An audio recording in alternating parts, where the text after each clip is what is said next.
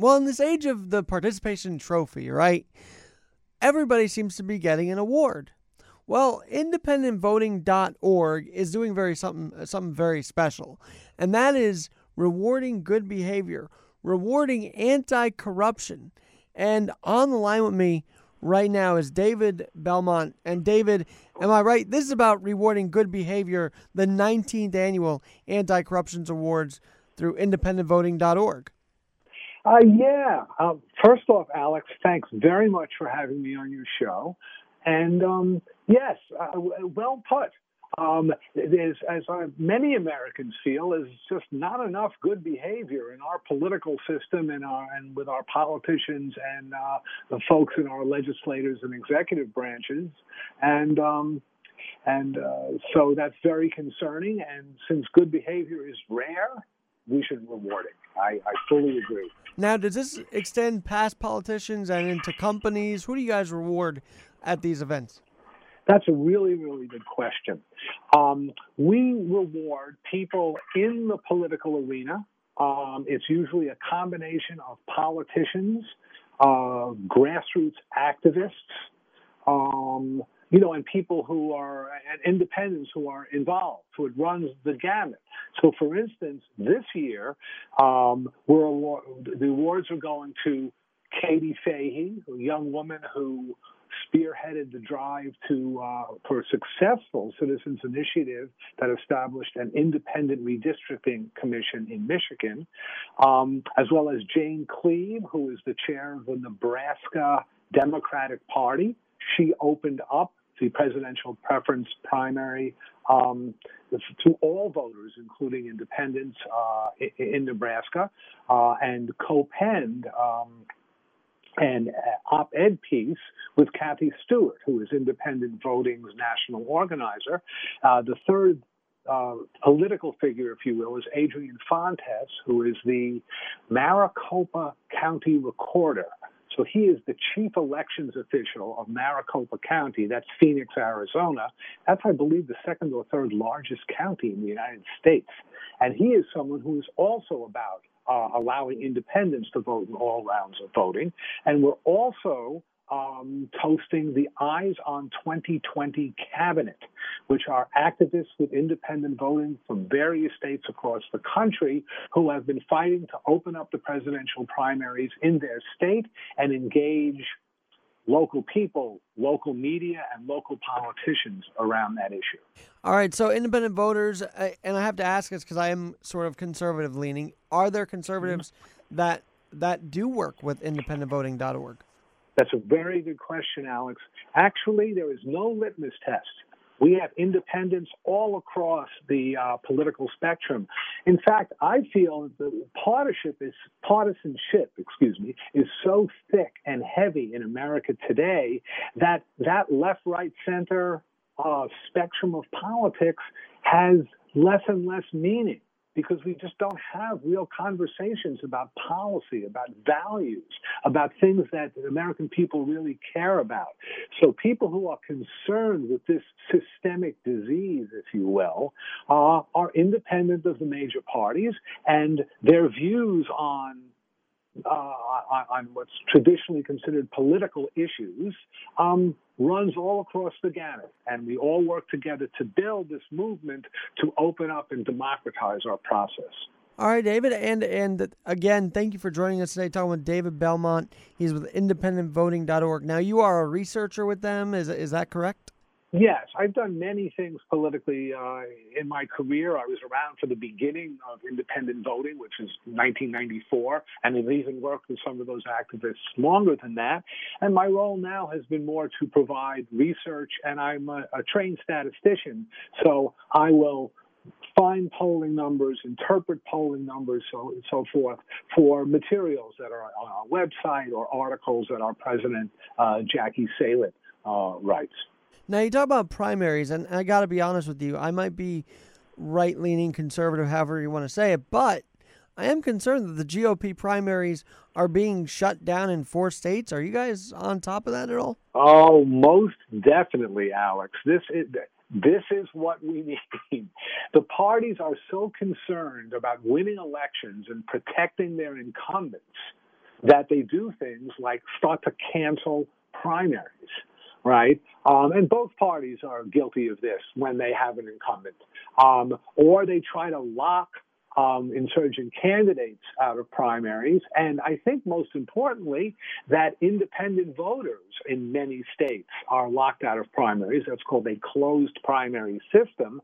And we are talking about 46% of the American electorate. Wow. Wow.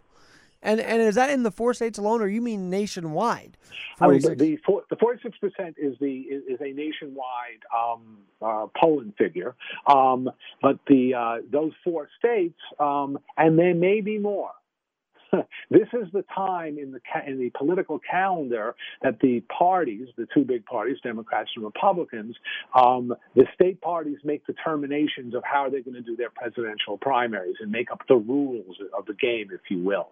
And they hold their meetings usually in September and October of the year before the year of the election. So that's right now.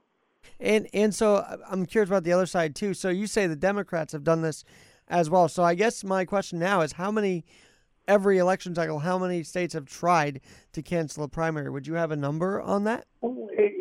I don't have a firm number. It's always a handful, but this even happened in, I guess it was 2012 when it was the Obama reelection. Because there's also softer ways of doing this. You don't have to necessarily cancel the election. You can make it what is called a beauty contest, which means who people vote for doesn't matter. It's the party regulars and the party delegates who determine,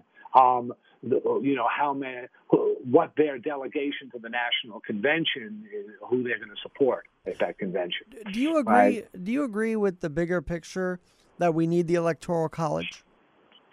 I personally, well, it's funny, Alex. I'm of 2 minds about that, right? On one hand, I see the point that having an electoral college in some ways violates a national one person, one vote.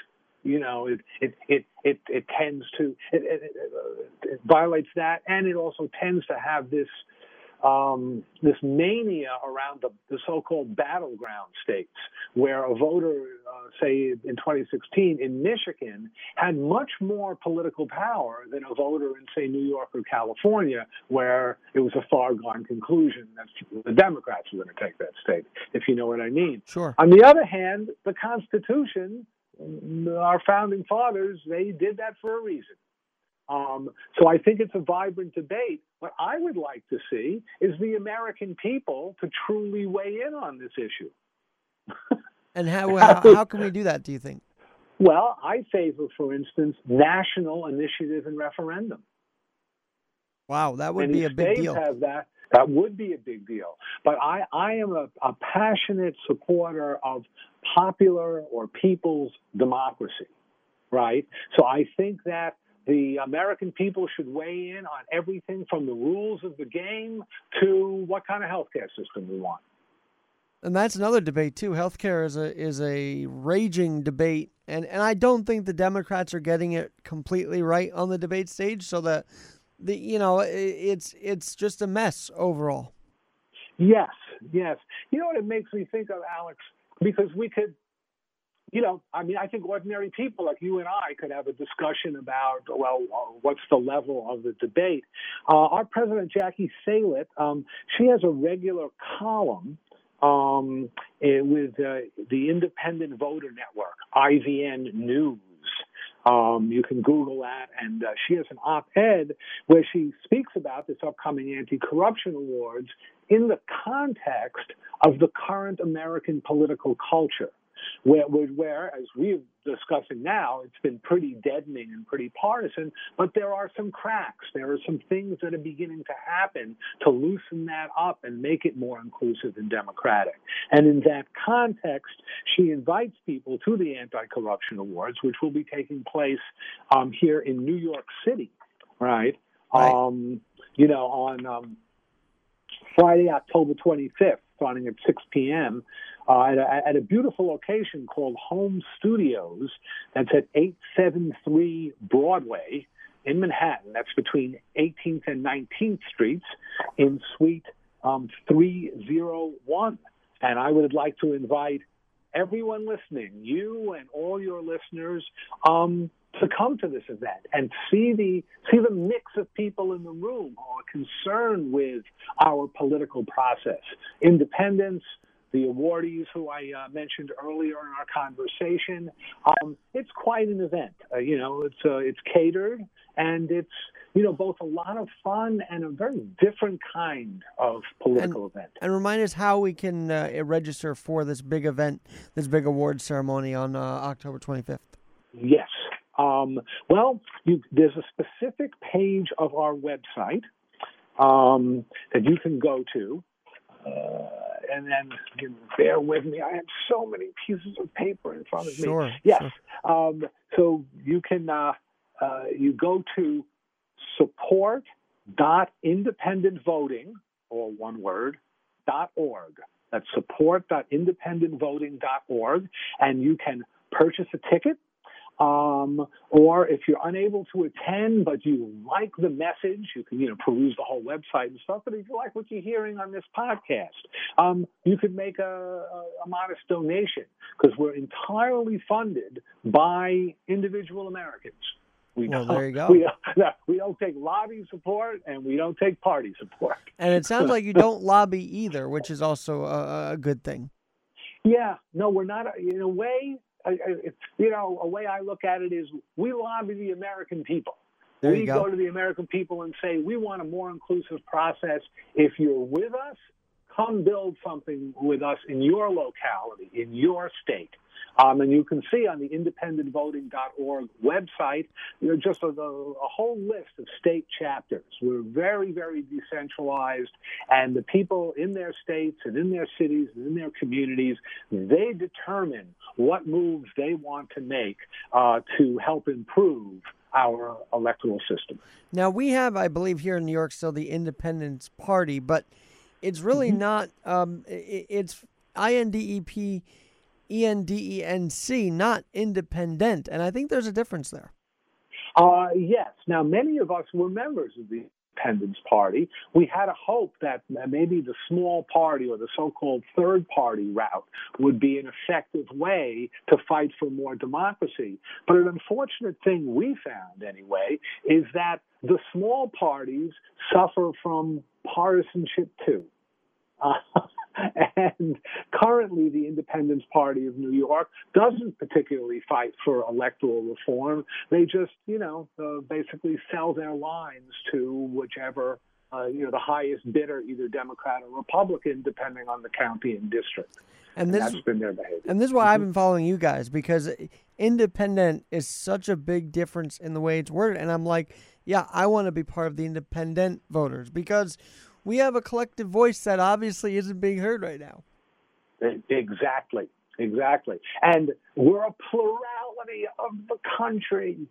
And yes, yep. That is shocking and shameful. I think that we are that independent voters are really treated as second-class citizens. Now, obviously, I would have to believe you were either Democrat or Republican at one point. Why did you change away from both parties? Well, that's very interesting. I enrolled as a Democrat. I'm 67 years old, so the first election I could vote in was the George McGovern election. And I was a Vietnam War protester, and I joined the Democratic Party. And I found that 1972 experience personally and politically quite disappointing. Because it was very clear, and it was written about at the time by no less a leading writers, Hunter S. Thompson in Rolling Stone magazine, that the local Democratic Party machinery was not lifting a finger for George McGovern. They were they weren't interested in helping him win the presidency. They were more interested in having the young people and the peaceniks join the Democratic Party. And once I saw that, I disenrolled right then and there, and I have been an independent ever since. So you're saying he was going to McGovern was he after Johnson? Sorry to sound a little naive here, but where was his role? Was he taking on Johnson? Is that what was going to happen? He actually ran against Richard Nixon's reelection. And in fact, the whole Watergate break-in and all the to-do and the dirty tricks and the slush fund and all that was the McGovern versus Nixon election. Right. So what was, of course, got the big press was that, Nixon almost got impeached and eventually resigned.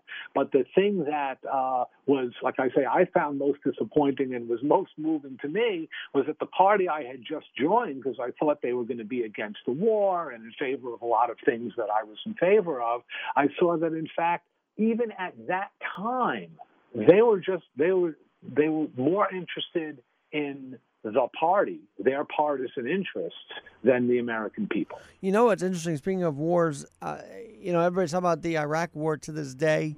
Were you disappointed that Democrats were going along with that as well? You must have been. Oh, yeah. I mean, and that there was, in some ways, Alex, to me, more importantly, there was no real dialogue about it. It was extremely knee-jerk, right? And, Americans, we love our country. So if you put things out a certain way, you're going to poll really high, at least for a minute.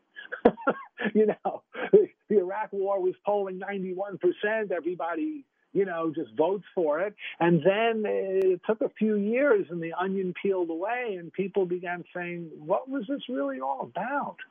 And now today with Saudi Arabia, it's a little nerve-wracking what's happening there. We don't know if that could be history repeating itself. We don't know. Exactly right. Exactly right. I mean, I think we pay dearly for the lack of democracy, the lack of involvement of the ordinary American people in the political dialogue and in the political decision making. And I'm very hopeful that we'll be able to change that. It's a long haul, but we're meeting with some success. In fact, our national organizer, Kathy Stewart, is headed to Arizona tomorrow to be on a PBS special. The whole issue of opening up the Arizona primary, presidential preference election, they call it, has now become an issue that's being covered in all the local media. And you may remember that back in 2016, there were lines around the block in Phoenix for hours after the polls had closed. And the main reason was, this was for the presidential primary election for both parties, back then in 2016. And a lot of the people on that line were independents who assumed that they could vote. And they couldn't. And nobody really told them that they couldn't. That was the other issue about all of this. You got to read the small print. And that's not fair. Like I believe in opening up even primaries to the independents. That's one thing I'll always be fighting for, because we deserve a say. To be shut out of a Republican or Democratic Party because you're not enrolled in it is not American. Yeah, exactly. And as I'm sure you know, political parties are not even mentioned in the U.S. Constitution. And George Washington, in his farewell address, famously warned against the corrosiveness of the already developing political parties and what he saw as, the beginnings of partisanship. Now, I have to ask this. Is independent voting accept Trump supporters or people who voted for him as well? Oh, yeah. So this is like, to me, what it sounds like is non-polarizing politics with the independent voters. Yes. Like I say, we walk the walk and walk the talk and talk the talk, all the different combinations. We are about opening up the process, and to the extent that we can open it, we want all voices to be heard. We don't have litmus tests. I myself am a progressive. I just want to be in the conversation. Right. I'm not demanding that I have to win it. Right. Fact, well, and there's a problem with that, too, that there are many out there on either side that think they have to win the debate. And that's where we are getting so 9/11, unfortunately, just passed on, the remembrance of it. And I feel like to this day, no one wants to really prevent anything. We just debate how we think we should prevent it, instead of really dealing with solutions to prevent terror, to prevent certain many horrors. It's all a debate about the horror, not preventing it. Exactly. Well, and Alex, I think, that the debate, and the classic is these televised debates now with the Democratic presidential candidates, they're all about one candidate gaining advantage of another. They're simply about winning elections. there is not an honest engagement of issues by our leaders. And that's, as you point out just a couple of minutes ago, that's a pretty dangerous situation to be in. And not even at the leadership or the debate level. I mean, you and I, one another, each other. We don't talk to each other anymore. We scream on Facebook at each other, and it's like, how's that accomplishing anything? I feel you, but I think that that's hand in glove with the kind of partisan electoral system that we have, right? And so it's a thorny issue. You know what I'm saying? Because you're right. We begin to engage in the kinds of adversarial conversations that look very much like what our leaders do, because, in fact, that is put forth as what a political conversation is supposed to be. But I don't think that that's so good. No. Now, we're going to get to this conference call tonight because there is one in about an hour, a couple hours from now, so I got to post this podcast pretty quickly. But even so, before we get to that conference call, I do want to ask David, I think when I first saw the Anti-Corruptions Award, I was like, wow, we have to reward good behavior. And that's kind of sad to me because everybody should be on their best behavior.